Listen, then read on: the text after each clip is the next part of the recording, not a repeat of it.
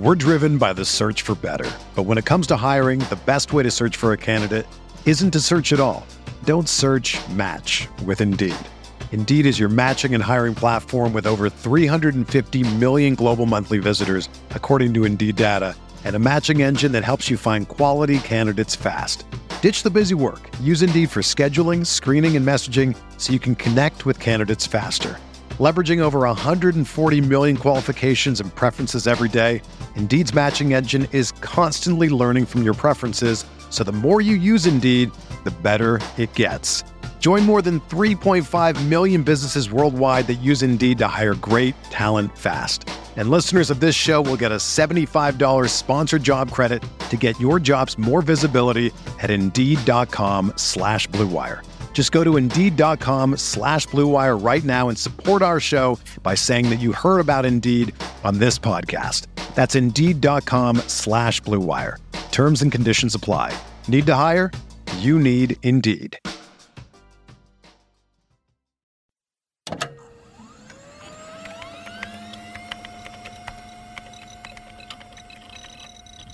Computer, this is Data. I'm an android. Rangers Basketball. I was processing all of the information. Processing.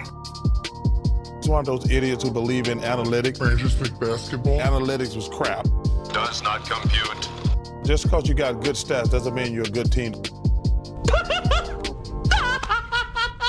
Hello and welcome back to the Lakers Exceptionalism Podcast. My name is Tom Z, joined as always by Tim, aka Cran Just Make Basketball. And Tim, we are 2 games into the NBA season. The Lakers, for I think the 3rd year in a row, are 0-2. I think this is right about where we expected them to be after 2 tough games against the Warriors and the Clippers. But it has felt a little bit disheartening to see how we got to 0-2. The Lakers, now they fought back, made it a good game against the Clippers, showed some flashes, but there are just long stretches, Tim, where nobody can make a shot. By stretches, I mean entire games. So that's the number one trending topic right now, is talking about the Lakers shooting. I guess just I'll open it up to you, but what are you seeing out there in general? Are you concerned as everyone about the lack of shooting, even though we've been talking about it all summer? Go off, King. So it's been bad. If it's felt bad, that's because it's been bad. The team is shooting 22.4% on their threes. We didn't expect this to be a good 3-point shooting team, but it won't be this bad. Like we won't simultaneously see every player up and down the roster have their worst 3-point shooting season of their career. Like that won't happen. Russ is a bad 3-point shooter. He's not going to shoot 11%.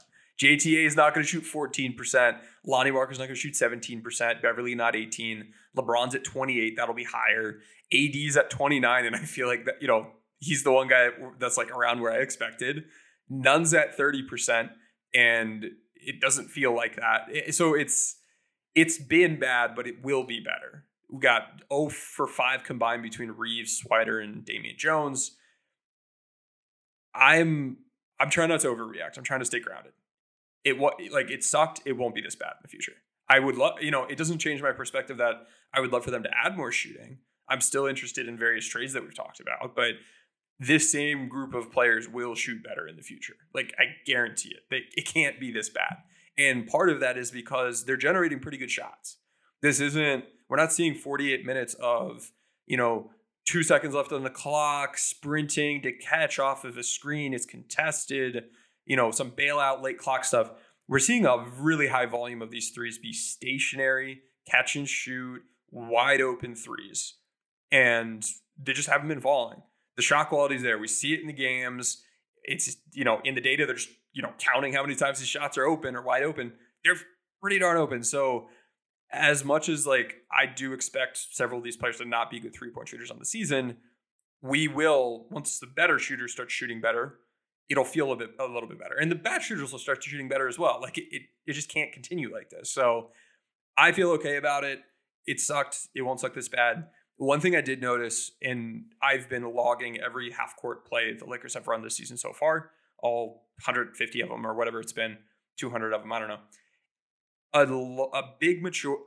A big majority of the Lakers threes when they're running plays are coming from LeBron, Kendrick Nunn, Matt Ryan, and Pat Beverly. Those are 4 guys. Not all of them are shooting well right now, but those are 4 guys that in the past have been pretty good shooters, adjusting for their difficulty, pretty consistently good shooters. And when they're running plays, they're basically choosing, LeBron, you're going to get a catch and shoot 3. We're going to run, instead of having you be the ball handler, we'll let Russ or Walker or somebody else do that. You're going to be the shooter in this play. You're going to get a good shot. Matt Ryan's getting good shots. Kendrick Nunn's getting good shots. Pat Beverly's getting good shots. When they're just freelancing, it's much more evenly distributed, and we're seeing more like Russ threes or JTA threes or, AD threes. Maybe not as ideal, but the team, it's not, I don't know. When everyone's shooting poorly, it almost feels like only the bad players are shooting threes. It hasn't been quite that bad. So from a process standpoint, it's okay. I'm in an okay spot, and I feel that, it's going to bounce back, and we'll see this team be an acceptable level of 3-point shooting team. If they shot 30% instead of 22% so far, they may have won the Clippers game and probably would have been much more competitive in the Warriors game. And like you mentioned before, 0-2 is what we expected. If I didn't watch either game and you told me we're 0-2, I'm saying, okay, and like it was the Warriors. They just won the title.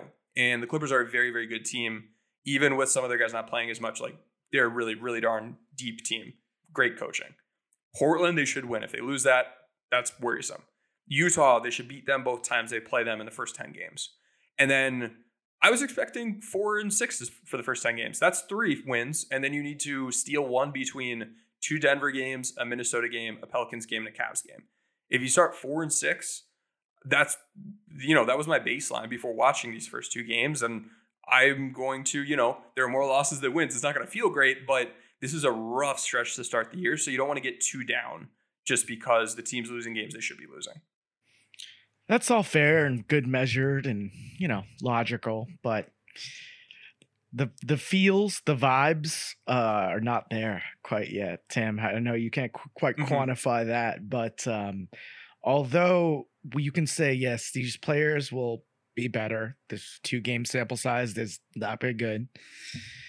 The concern that I have with this team's shooting is mostly like, in the closing time, when in those big like clutch moments, in times where LeBron's not on the floor, you see a lot of lineups that are just struggling to kind of get through their different looks on offense and have an organizer. Now that's part of why I think that's a good argument for Russ on the bench. I was kind of intrigued by some of those minutes he had in the preseason, because, and we'll get into the rotations later, I don't think the rotations have exactly helped with some of these things early on. But despite the shooting being so bad and the Lakers being so competitive, I guess I would say, in these 2 games against good teams, there's never a moment in those games where it felt like if we could only make a shot, we would turn this game around. And now maybe it's, I can't prove what didn't happen, how I would feel if those shots did go in, but watching this team, when it's surprising to see the shots go in. So say regression kicks in, I still think this is like the 27th to 30th best 3-point shooting team in the league. And that's just the way the NBA is right now. It's just not a way to build a good offense. That's understandable. Yeah. One point of hope I have is that even with them shooting as poorly as they did, when the team was running their set plays or when they were isolating in the post or on the perimeter and the defense was loading up and they ran one of the counters to it, there were 52 times they did that. On 48% of those plays, they got a shot at the rim. So when they're running organized offense, they're getting to the rim. They're designing either good catch and shoot threes or they're getting to the rim. When they're just kind of out there playing ball, trying to figure it out, we're seeing what you're talking about, where the threes aren't falling, so the defense doesn't respect that as much. And, the paint's clogged up and they're trying to get in there, but they're not quite organized. And it results in like a late clock, JTA take a 3, Russ take a 3. And that's not what we want. But it is encouraging to me to know that when they are running stuff, they're still able to get to the rim. And that was something I was worried about is if you don't have to respect the shooters, you just can't get to the rim and then you're in an awful, awful place. But thankfully, I do still think, the execution could be better on these plays. They've run 39 different plays in their first 2 games, unique plays between their set plays, their baseline out of bounds, or sideline out of bounds. If you include preseason, they're up to like over 80 unique plays right now. That's a lot, dude. That's like more than Frank Vogel's entire tenure. And when you're running 80 plays, it's hard. You're trying to memorize and remember a lot of that. Not all of them. Some of them are ATOs, but when you're trying to remember all of that, the sharpness of your execution is not going to be there as much. And we're seeing that. And I think that leans right into like what you were describing, where they're not as, they're trying to be organized, but it's not quite as crisp. And despite that, they're still getting pretty good shot quality and bricking good shots, not just, good shot location, but a good shot for the person you want taking the shot.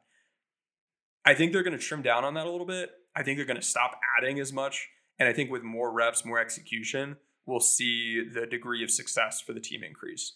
And then they've run motion offense a good, 25 plays so far. And that's something where chemistry matters. You're trying to like anticipate what your teammates are going to do. And 2 games into the season, they just don't know yet. So that's an area that we should tangibly see get better as the season progresses. So I see what you're saying, but I'm still seeing some of the process things look okay. And every indication is they should get better over time. So, I mean, the cynic in me would be like, that poor shooting on that high quality is not a good combination. Now, again, that's like very below the line shooting. That's not when NBA players shoot 14% unless you're, a center. It takes 10 threes a year or something, right? So, but the thing that here, let me phrase it like this to you, because I saw you tweeting about this too, Tim. On these plays, they're getting Lakers are getting wide open shots. Help the audience and help me understand the framing of there's kind of a chicken and the egg argument here, right? Are the Lakers getting open shots on the weak side because their offense is setting up open shots, or is the defense playing against them happy to let them take those shots with those lesser shooters instead of a LeBron James or Anthony Davis drive or Russell Westbrook drive? Is this a intentional thing from other teams, you think, or is this kind of just a natural process of the offense?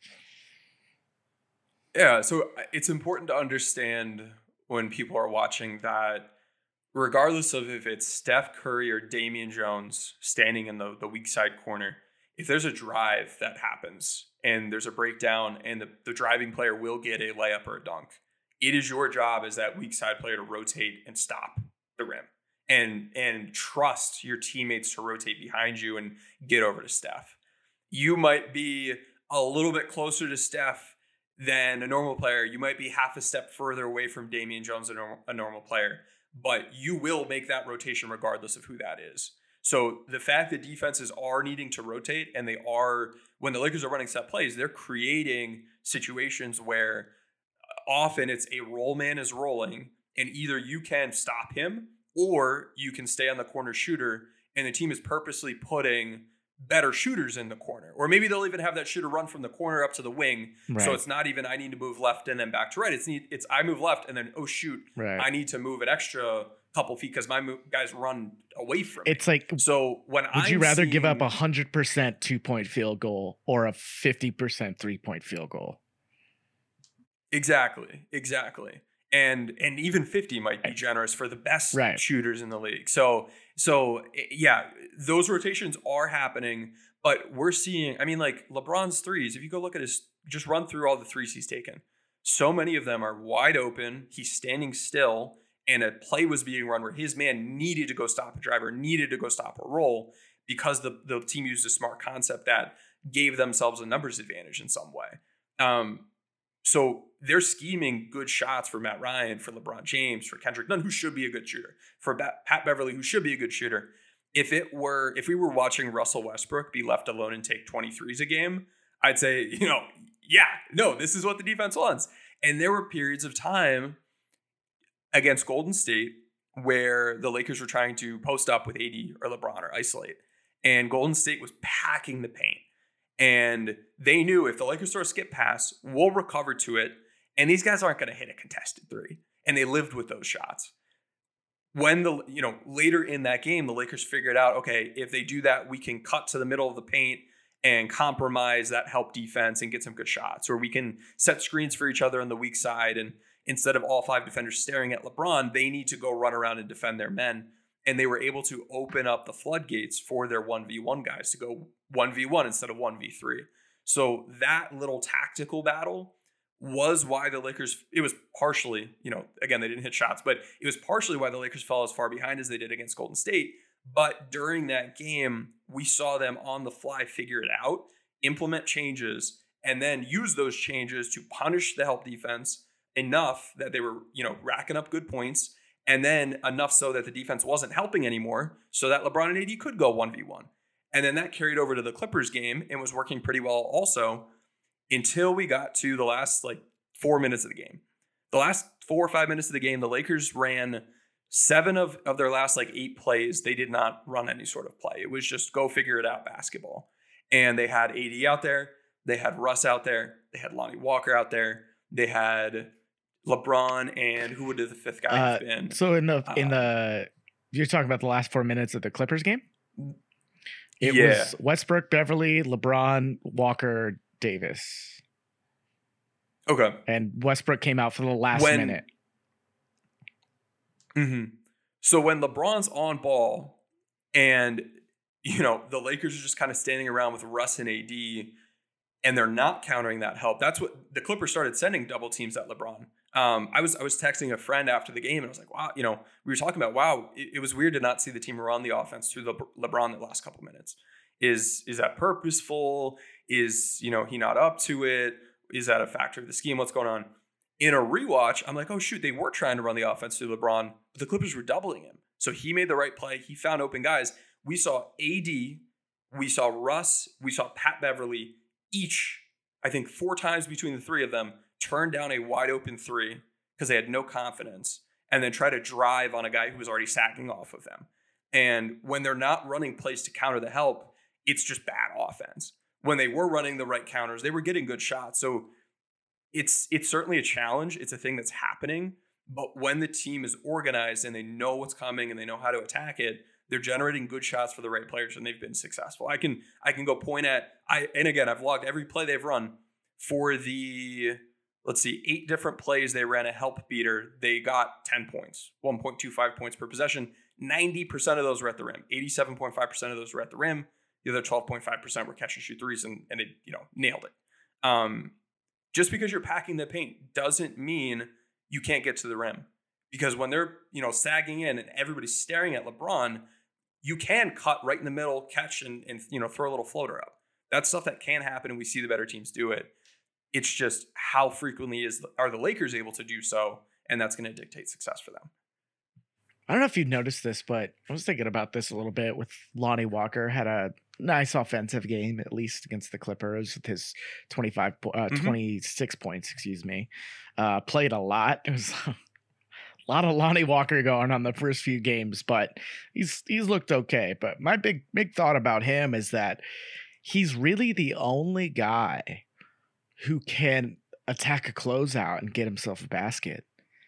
Because when you see these skip passes going over and you see these guys getting to swing, find the open guy, I feel like defenses are really aggressive in how they're closing out, because a lot of these guys aren't going to blow past that closeout, try to get to the lane and finish with athleticism or finish with a floater.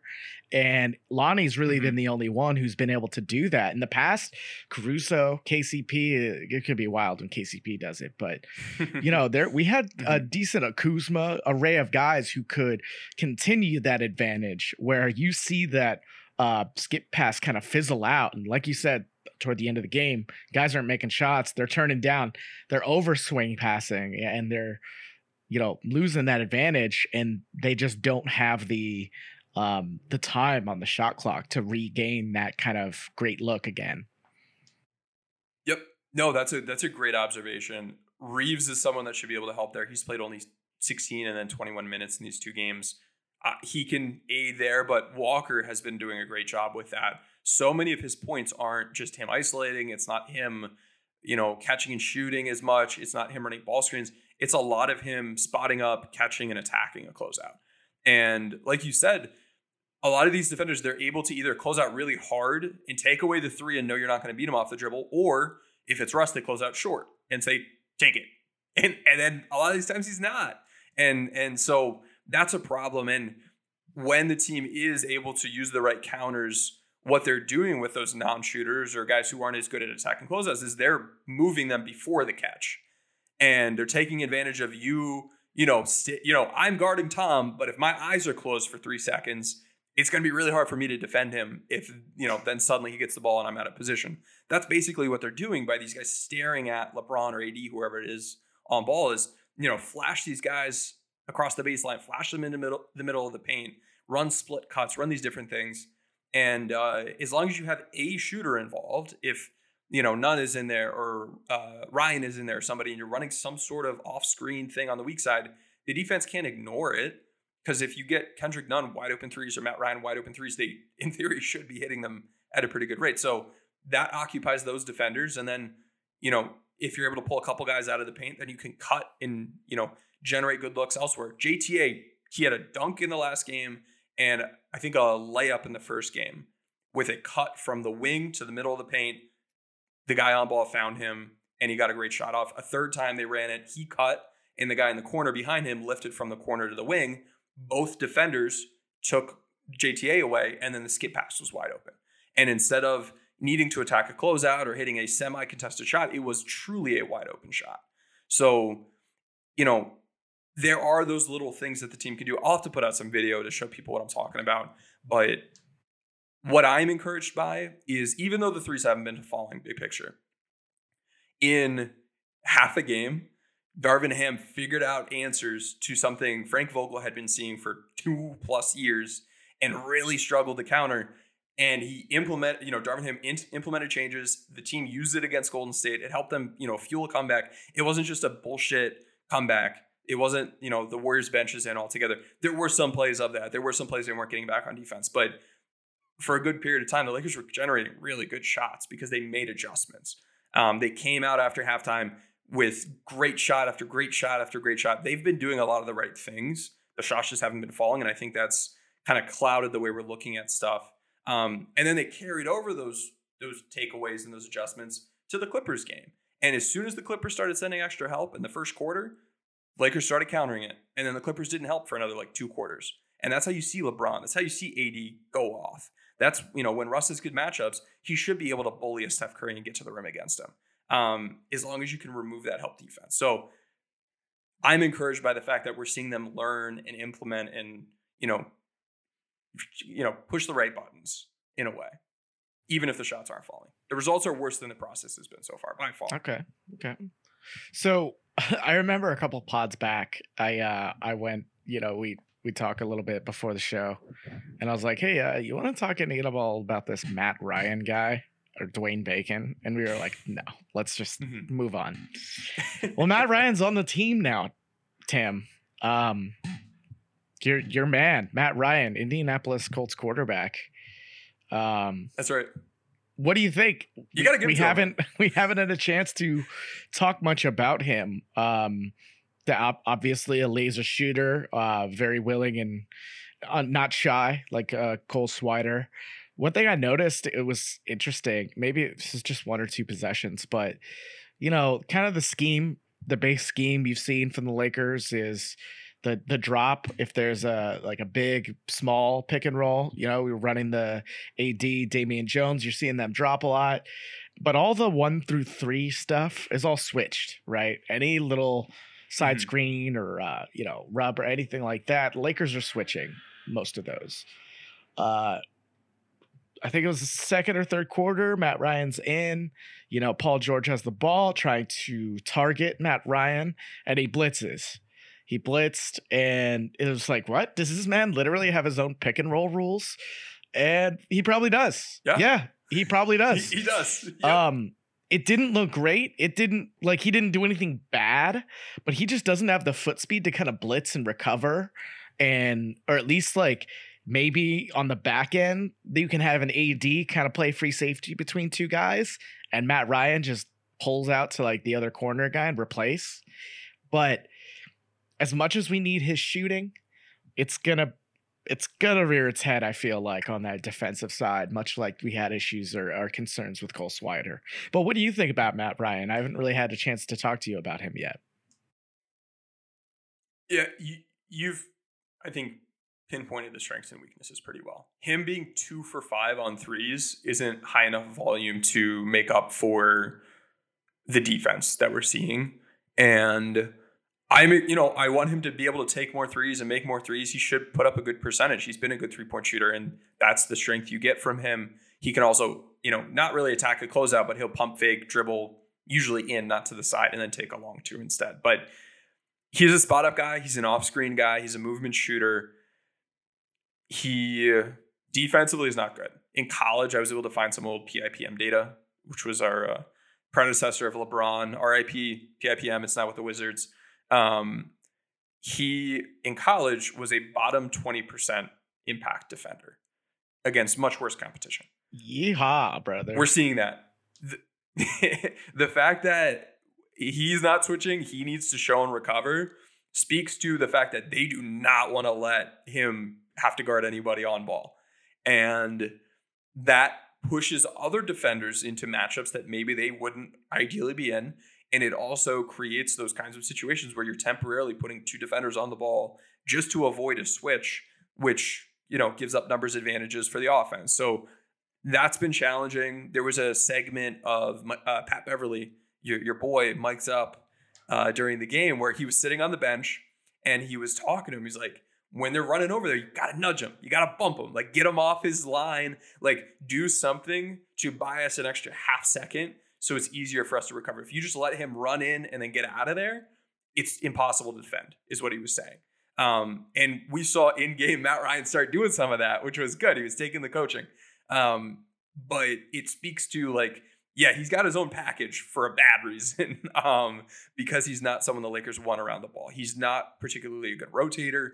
He's just defensively, the team defense looks worse when he's out there. They need to play a different scheme, basically, and he's not able to, they're not playing on a string when he's out there because he's not rotating the way he needs to. So that's concerning.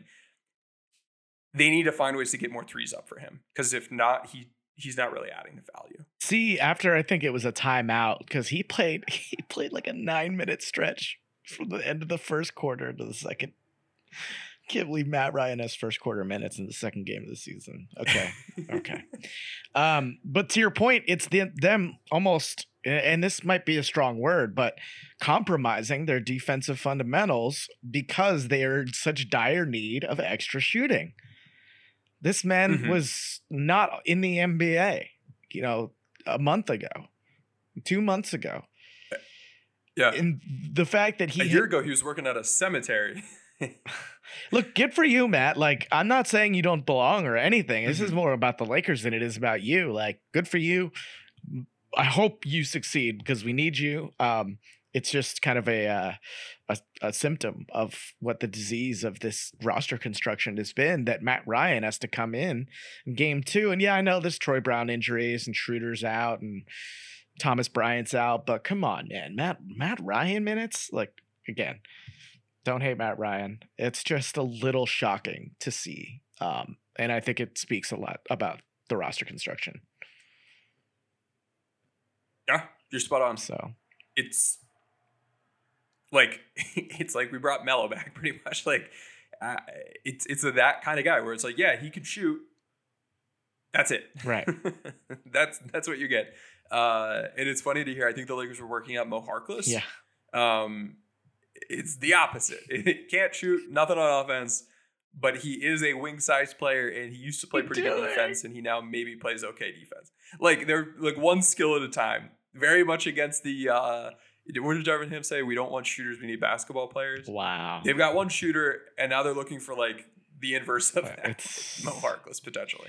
Yeah, it's not great, but Yeah, well, we'll get into more of it, Tim. I want to take a quick break here, and then we can come back on the other side and talk about some of the rotations that we've seen in the first couple games. We're driven by the search for better. But when it comes to hiring, the best way to search for a candidate isn't to search at all. Don't search, match with Indeed. Indeed is your matching and hiring platform with over 350 million global monthly visitors, according to Indeed data, and a matching engine that helps you find quality candidates fast. Ditch the busy work. Use Indeed for scheduling, screening, and messaging so you can connect with candidates faster. Leveraging over 140 million qualifications and preferences every day, Indeed's matching engine is constantly learning from your preferences, so the more you use Indeed, the better it gets. Join more than 3.5 million businesses worldwide that use Indeed to hire great talent fast. And listeners of this show will get a $75 sponsored job credit to get your jobs more visibility at Indeed.com/Blue Wire. Just go to Indeed.com/Blue Wire right now and support our show by saying that you heard about Indeed on this podcast. That's Indeed.com/Blue Wire. Terms and conditions apply. Need to hire? You need Indeed. When you need mealtime inspiration, it's worth shopping Kroger, where you'll find over 30,000 mouth-watering choices that excite your inner foodie. And no matter what tasty choice you make, you'll enjoy our everyday low prices, plus extra ways to save, like digital coupons worth over $600 each week. You can also save up to $1 off per gallon at the pump with fuel points. More savings and more inspiring flavors make shopping Kroger worth it every time. Kroger, fresh for everyone. Fuel restrictions apply. All right, and we are back. Tim, I want to ask you your impression of the Lakers starting lineup. Russell Westbrook, Patrick Beverley, Lonnie Walker, LeBron James, Anthony Davis. AD at the 5, so it has to be a good lineup, right, Tim? That's what I'm told. Twitter streets are saying, but we did our lineup, episode, a little bit before the season. I fucking hate this lineup so much. Tell us more. Okay, so for one, it's disappointing to see Austin not have his shot really falling quite yet. If it was close to falling, I think he's a no-brainer starter. And I had Patrick Beverley and Austin Reeves, and again, it's two games. He's only played 36 minutes. Well, but in the preseason, Reeves has taken, he's 0 for 3 on threes and 2 for 2 on 2-pointers. But it didn't feel like the shot was there in the preseason. It doesn't feel like, and again, that's no stats or data I can really back that up other than when he gets the ball in a swing on an open 3, do I feel good about it? And the answer is not quite. I feel better than some other guys when it gets to them, but there's still some room there. All that said, 36 minutes for Austin in 2 games is not enough. I think and what the Lakers need from him that surprises me the most is like that offensive organization, the secondary playmaking stuff, even primary stuff, because it's not there with Nunn. It's not really there with Beverley. He's a little bit better, but I trust Austin in getting the ball and finding that right guy each time, but it doesn't seem like that is what they're going to be expecting from him anytime soon. But I don't know. Rotation, like, what do you think of the starting lineup, Tim? Do you hate it as much as me, or is it just me? No, you're not alone. I don't like it. There's not a whole lot of shooting there, even in theory, not even in practice. There's no shooting in any lineup in reality right now, but even in theory, there's not much shooting there. It's small, although at this point, it's about as big as we're seeing at this point. The Lakers' rotation roster in general is pretty small. But with that group specifically, we're seeing a lot of the issues that we expected to see. Like when Russ isn't on the ball, he's not adding value. Beverly's not hitting his shots. His playmaking has not been. I have not liked his decision making. He's had a couple. Do you see that the lob he threw to Austin Reeves? It was like, man, is that prime Russell Westbrook you think is going up? Like, what is happening? Not too many guys are going to catch that pass. Like, I think he had like 2 or 3 bad passes in a really short stretch there, but I haven't liked his playmaking. Lonnie's had some nice passes. He's had some good highlight ones. But man, that lineup subbed with like Reeves in and Beverly out, or Reeves in and Russ out, I like a lot better, I think. I would love to see Russ off the bench, spread that ball handling, get his playmaking in with the bench groups. Defensively, it helps you a lot. I know Russ got, how many steals did he get? He could have had 8 steals for all I know. That's what Twitter was telling me. 3 steals, 4 steals, 2 steals. His defense otherwise was not particularly good. I went back and I rewatched the game for the offensive scheme, and I logged every play, and then I rewatched Walker, Nunn, Beverly, and Russ's defensive minutes just to see what they looked like as the team's trying to sort through some of these guys. And Nunn ended up playing a lot better defensively than I figured. Watching live, he had like 2 mistakes, I think, and was otherwise like 95% of the time was doing a good job. Walker was blown by a couple times. He died on a couple screens, but it wasn't as bad as I was expecting going into the year, because the off-ball stuff has kind of been, they've hidden that a pretty good bit. Russ is like, are you seeing the closeouts he's doing? Like he's letting himself get out of position just by not staying with his guy, and then just either not closing out or just like running at the guy and jumping with 2 hands and completely taking himself out of plays. Every now and then he's doing something good, but it's like 50-50 if he's horrendous or adequate on a defensive possession. And then like 10% of the time he's doing something great. And that's just not good enough. So did you see like in the preseason, he blamed his hamstring injury on coming off the bench that one game? I wonder if he's like, guys, I can't close out. Look, I close out once and I'm going to die. I'm going to run into the people in the front row. I don't know how to do this. Stop asking me.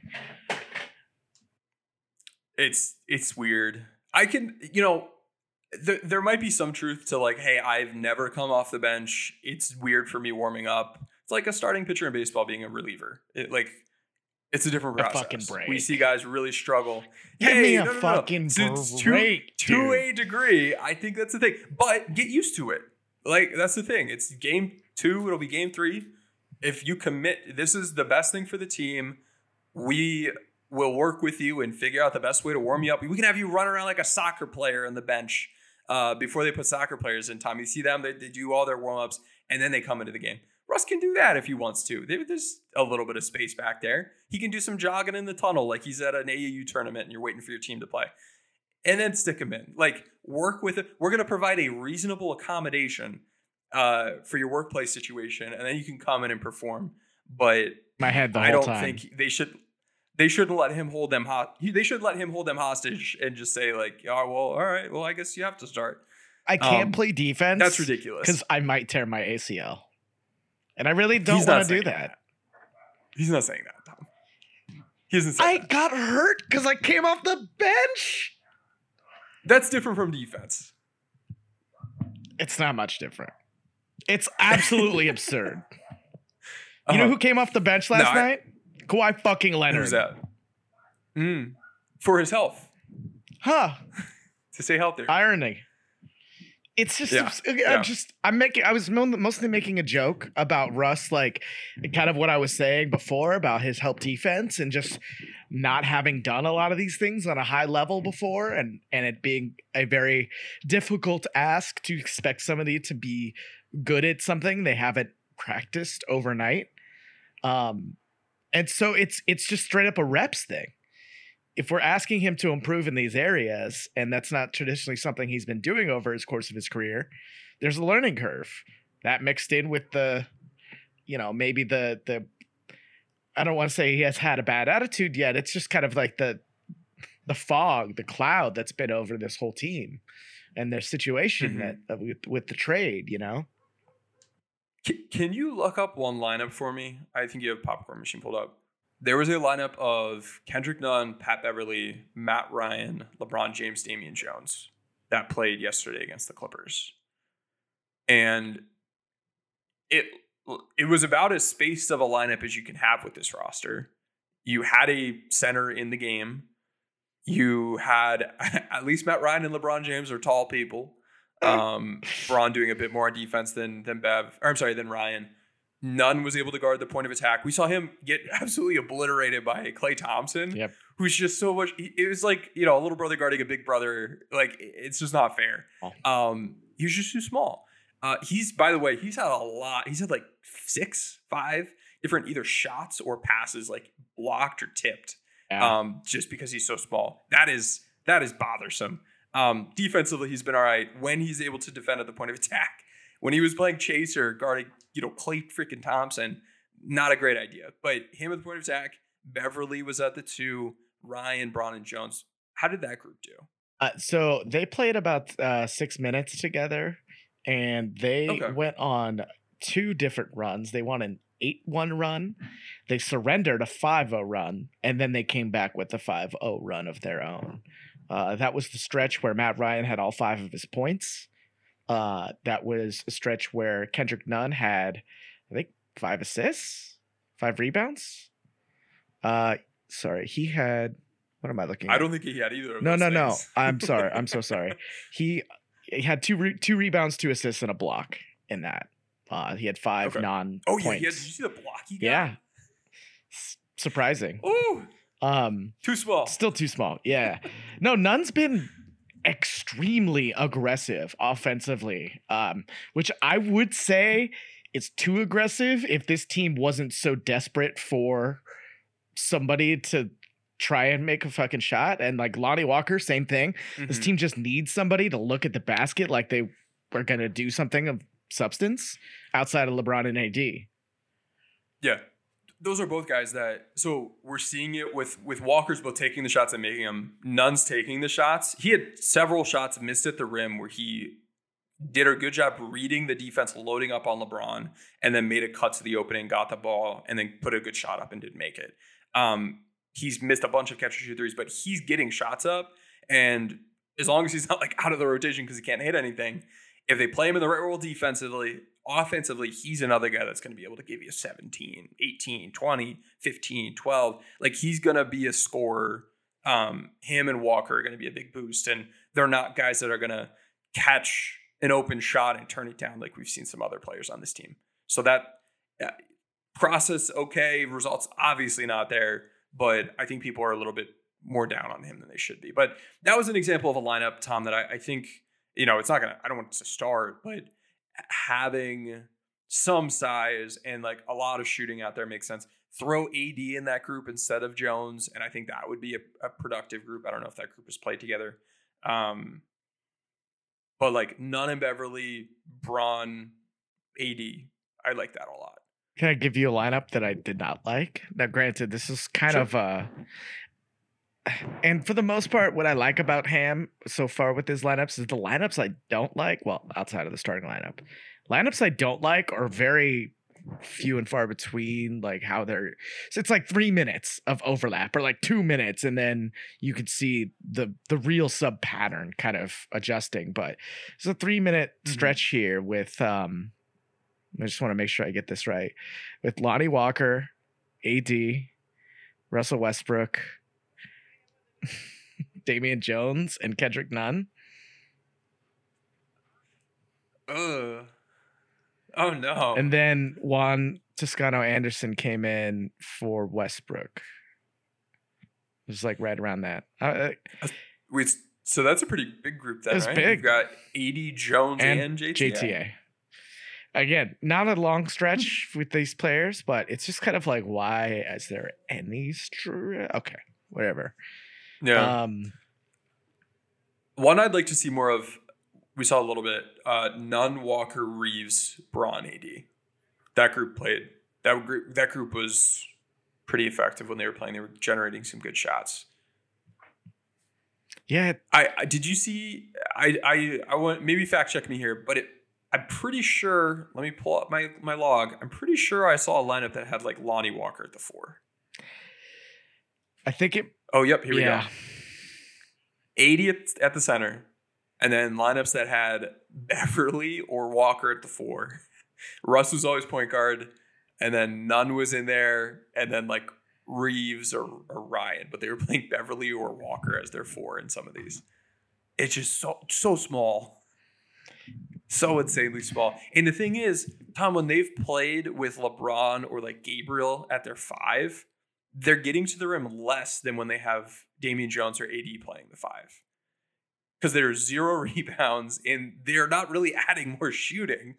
So it's just you're not getting the benefits of playing small that you would hope to get. Because you're not subbing shooters in and ball handling that you're just getting shorter, and that's not helpful. Yeah, they've got annihilated on the boards against the Clippers. If they're able to get a few more defensive rebounds or even offensive rebounds, another shot, if you're not making shots, if you can crash the boards, get a couple more possessions, that can kind of help you make up that difference. But yeah, no Wenyen Gabriel against the Clippers. I'm not sure quite where he stands.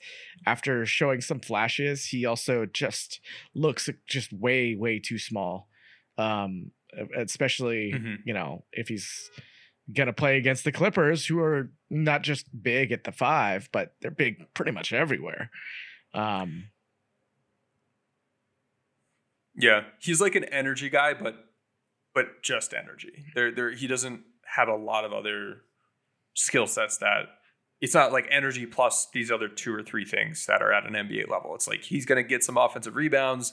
He's going to be active defensively, rotating a bit, but he's not finishing well. He's not spacing the floor. He's not particularly big defensively. Like when he's going up against other bigs, he's not winning at the boards as much as I'd like. But at least he's a big body. Like I was happy to see Jones play in the second game after not playing in the first game. Or I think he put like a minute in garbage time or something. Like that was concerning to me. You can't have Bryant out and not play Jones and just commit to being ridiculously small all the time. The scheme at that point doesn't really matter as much because you just can't rebound the ball. You're not contesting shots when you've got 6 foot, 6'1", 6'2" guys guarding 6'7", 6'8" players. He was a part of those 2 runs I told you about, right? The 8-1 run and the 5-0 run in the second quarter. You know, it is plus minus. And again, I just think this is kind of funny based on that first shift, he played 6 minutes. The second shift, he played like 3, right? First shift, he went on an 8-1 run and a 5-0 run. The second shift, he was a part of a 17-0 run against. He finished -9 in 7 minutes. So it's hard to do that. Impressive almost. I don't know. I remain kind of medium to low on Jones. Like, yeah, we need that size. But AD played every minute at center in this game. And that's kind of seems like how it's been after we thought either Jones or Bryant might start the season. So clearly Ham must feel like he, wants to go to AD at the 5 as kind of his instinct. He doesn't really have other options. It's part of the problem. If you're not playing, if you're playing Jones and AD together, then you're just going to have some real small groups. So I understand spreading out Jones and AD to fill those center minutes. I just sent you the kill tracker so far, looking at kills. So 3 stops in a row. That's a concept the Lakers are using. They're not tracking deaths, but we are. Those are 3 scores in a row against you.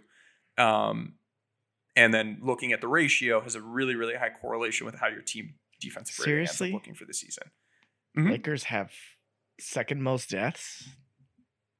Yep. They gave up 14 in that one game. They've played 2 games. They're averaging 7. They're conceding a game. There are some other teams that are averaging more than that per game that have only played 1 game so far. Wow, 15 for Philly in 2 the games. Ratio. Wow. Mm-hmm. Minnesota has 10 kills in 1 game, which against is the Thunder. That's double what the Lakers did. Oh, that's true. Yeah. That means a little bit less then. But yeah, so right now, small sample, so who the teams are playing is going to matter a lot in how well they're doing. But so far, the Lakers are averaging 5 kills and 7 deaths per game. That's a 0.71 ratio.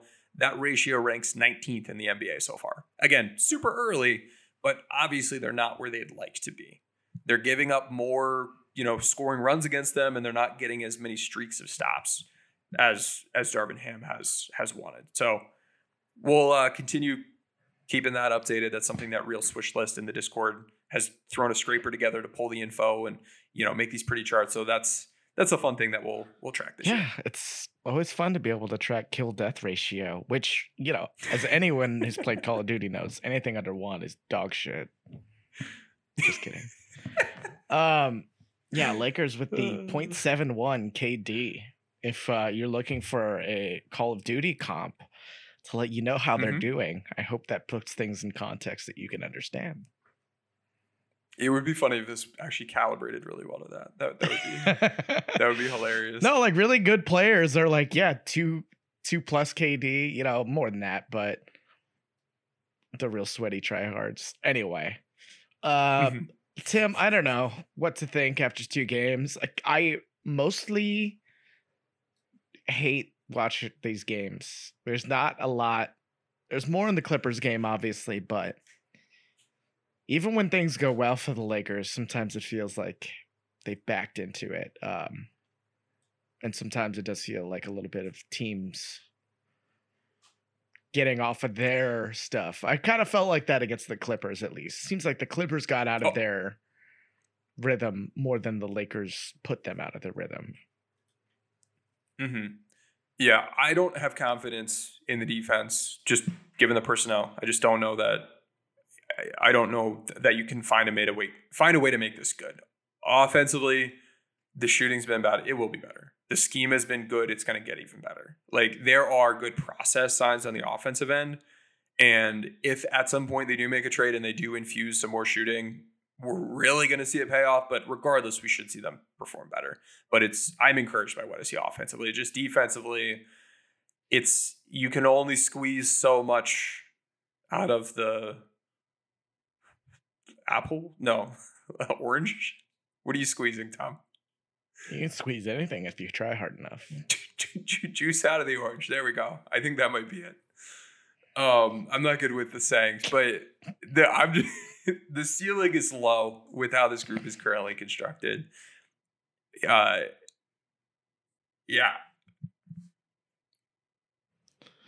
Trade for Buddy and Miles already, because I don't care about this team right now.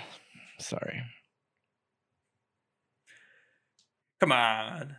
Gonna be like, like Moses in the Bible, you can't part a sea if you don't see first. Am I right? Lakers media? And that's why we're waiting 20 games to make a trade. Yeah, that's Rob's kind of allegory for, getting us to the promised land. We'll see how it looks. I don't know. It's going to get better. It will get better. I think they're going to be more interested in making a trade. What I'm hoping is they're able to knock some of these shots down at more of a normal rate, to the point that they're like, oh, we are an okay team, but very much still a move away. If they're not hitting the shots, this isn't going to, at face value, look like a team that one of those trades makes any difference for. So they need to look a bit more competitive, and they have at stretches, but shot making's been a big thing against them.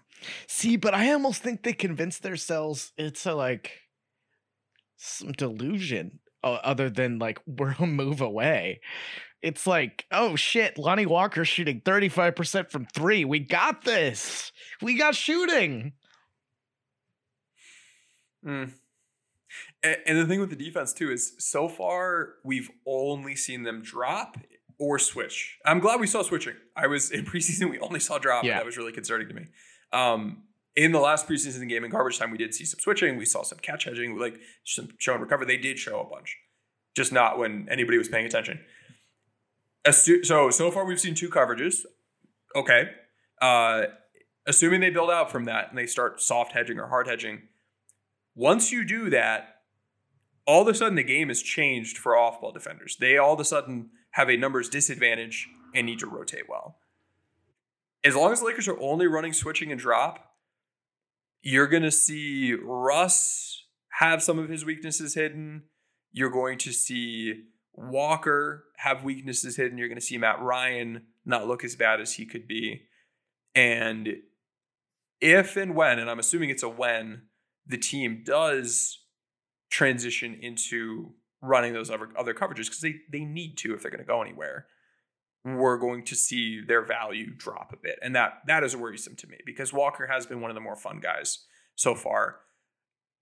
So, in the short term, I'm excited about, Russ and Ryan and Walker's weaknesses being hit a little bit by the lack of needing to rotate. But if this team is to raise their ceiling and be able to run more than 2 coverages, those guys need to be able to bring it on a daily basis when it comes to making those rotations. So that's something I'm a little concerned about, because as much as the shooting and offense I see just moving forward, the defense, in some ways, unlocking the scheme is going to also unlock more weaknesses for some players that so far we haven't really needed to see.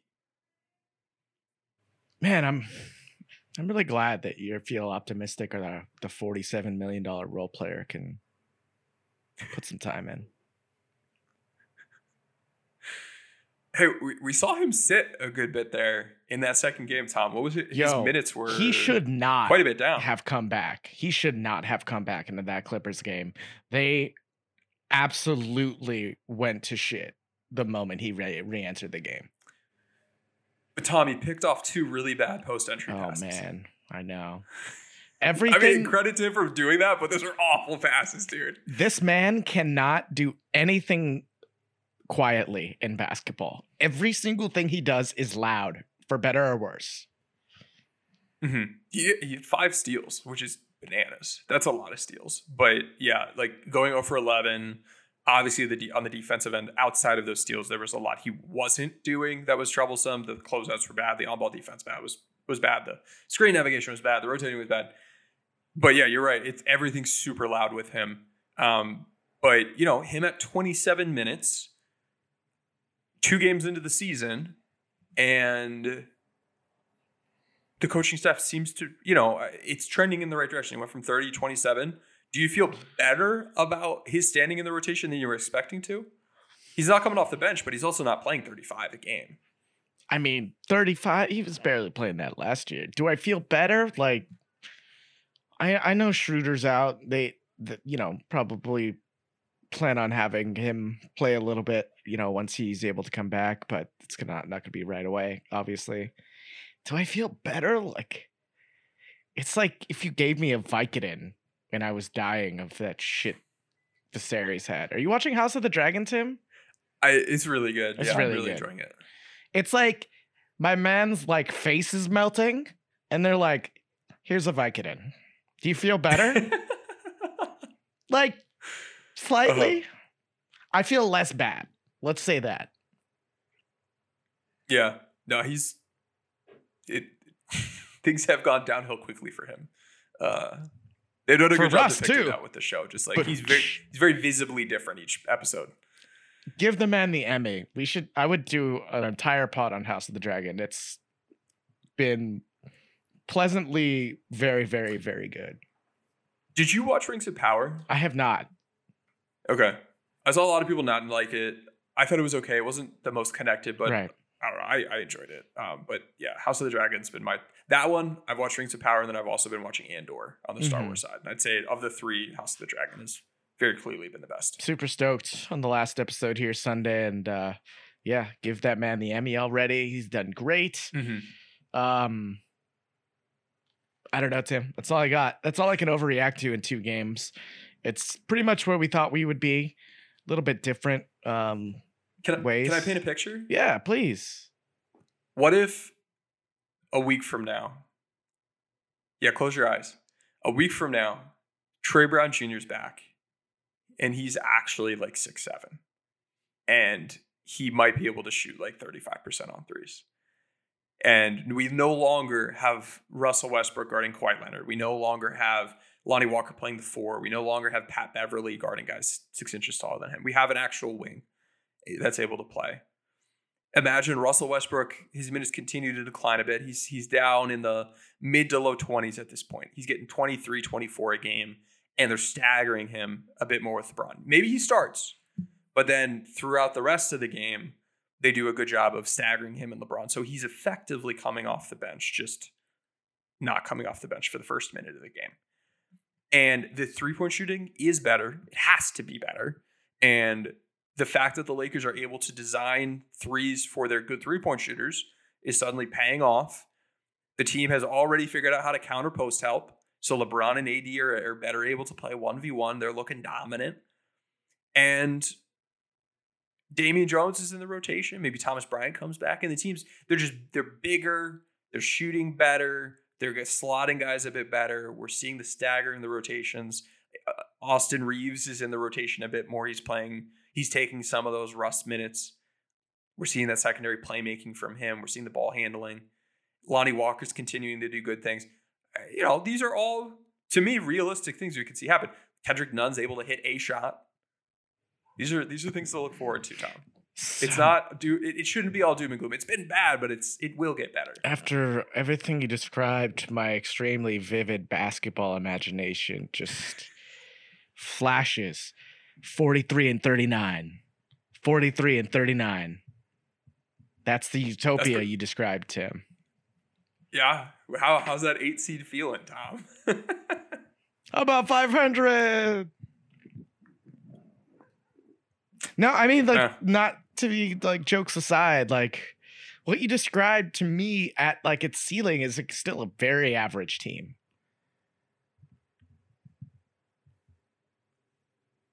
I cut out for a second.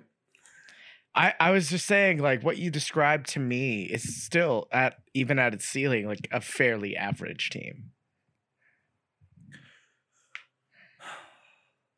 I don't think so. I think if you add some size and truly maximize this roster rotationally and they're actually hitting their threes, I think this is an exciting team. I don't think they're a home court team. I think they're maybe a 7 seed, maybe pushing for a 6 seed. But they're a much better team than we've seen through the first 2 games, which the way they're playing is not a playing team. So it may not be a title team, Tom, but it'll be a much more fun team to watch. And I hope so. I think it'll be much more clearly hey, we might be a move away, and we might see the front office be willing to do something.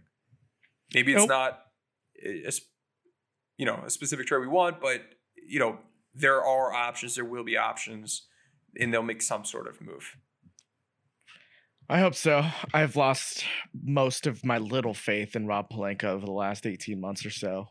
But one thing I will say, Tim, is that shout out to guys like Juan Toscano-Anderson, Lonnie Walker, Austin Reeves, even to some extent Patrick Beverley, because you watch these guys play and they are trying. They're trying very hard. And I know it's easy to say, they're getting paid millions of dollars. This is their job. This is their passion, basketball, blah, blah, blah, whatever you want to say. After the team we watched last year and the quit that team gave, it is nice to see guys really hustle after something that might not give them anything. The 50-50 balls, the diving on the ground. It's nice to see. That's where my bar's at with this team, at least. They're trying. They're putting the effort and the work in, it seems like. So I hope you're right. It just seems like this such joyless basketball being played, which is overall there's no data for that. There's no. It's again as vibes soon as the check. shots start falling, though, once the shots start falling, I think that's the biggest thing right now. If you can't hit anything, no matter what you do, it's really agonizing watching. Once those threes start falling, I think the team will be looking better. They'll be feeling themselves. You'll be feeling better about them. We'll check in. We'll check in a week, and then 2 weeks and 3 weeks, and we'll see if they turn this around. This just sounds so familiar. I just feel like I've read this book before. Anyway, we'll couch it there for now, Tim. We gotta go. Okay. Do your plugs. What do we got cooking up in the Discord this week? Is there anything going down? Doing some playbacks this week? What's going on? Yeah, so we've been doing playback. I gotta take a look at the schedule this upcoming week and see which games I want to do. But we did we did one game we did the first game, and then yesterday I was able to do the game for a little bit before my Wi-Fi like crashed. But the playback streams have been a lot of fun. It only took a couple minutes of me watching the game with like Reggie Miller commentating for me to be like, oh man, I wish I didn't have to. So being able to, bring on fun guests, talk about the game, point out some of those things live, the X's and O's, and be able to say, hey, the reason Kendrick Nunn's not doing anything in the pick and roll is because the Warriors are switching. The reason that LeBron isn't taking these shots right now is because he's being doubled. The reason why that, being able to point out those specific things and say, hey, at halftime, this is what we should be looking for the team to do. And then if they do it, we get excited. If they don't do it, we at least know what to be looking for. That's a bunch of fun. The chat's all synced up. I immediately after leaving the playback and watching just on my TV, couldn't go in the Discord game chat, couldn't go on Twitter because people were ahead of me, or people were behind me. So being able to enjoy the game at the same time is a blast. Bring on fun guests is a bunch of fun. Something that I'm doing that's new at the Film Room channel in the Discord for the Lower Bowl crew. So that's $5 a month or above. In addition to getting bonus pods, in addition to getting Film Room content with video and me breaking stuff down, I mentioned it earlier, I'm logging every single offensive half-court play the team runs. And I'm saying, all right, for this play, these are the 5 guys on the court. They ran this set play, and it got a LeBron pick-and-roll ball handler drive for a missed shot at the rim or whatever, or made shot at the rim. And aggregating all of that, we're able to take a look then at a bunch of different, which lineups are getting what kinds of shots, which set plays are getting what types of shots. When the team is running their motion offense, how does it look? When they're just freelancing, how does it look? So being able to break the game down that way and get a look at the process is a lot of fun. That's how I'm able to say, hey, when they run their set plays, they're getting, to the rim 48% of the time. Stuff like that is, it's going to be much more insightful than just looking at like lineup data super early on or just try to read the tea leaves of box scores. So that's something I'm going to keep doing. I'm going to keep updating the Lakers playbook. So I've had people tell me, they have it pulled up as they're watching the game and they see the play and then they're able to find it and see, here's what the team was trying to do and worked or why it didn't work. And I'm including notes in there that say that like, this is good against switching or this is a drop coverage beater. That kind of stuff can help people connect what they're watching with what that game behind the game is. So that's a bunch of fun.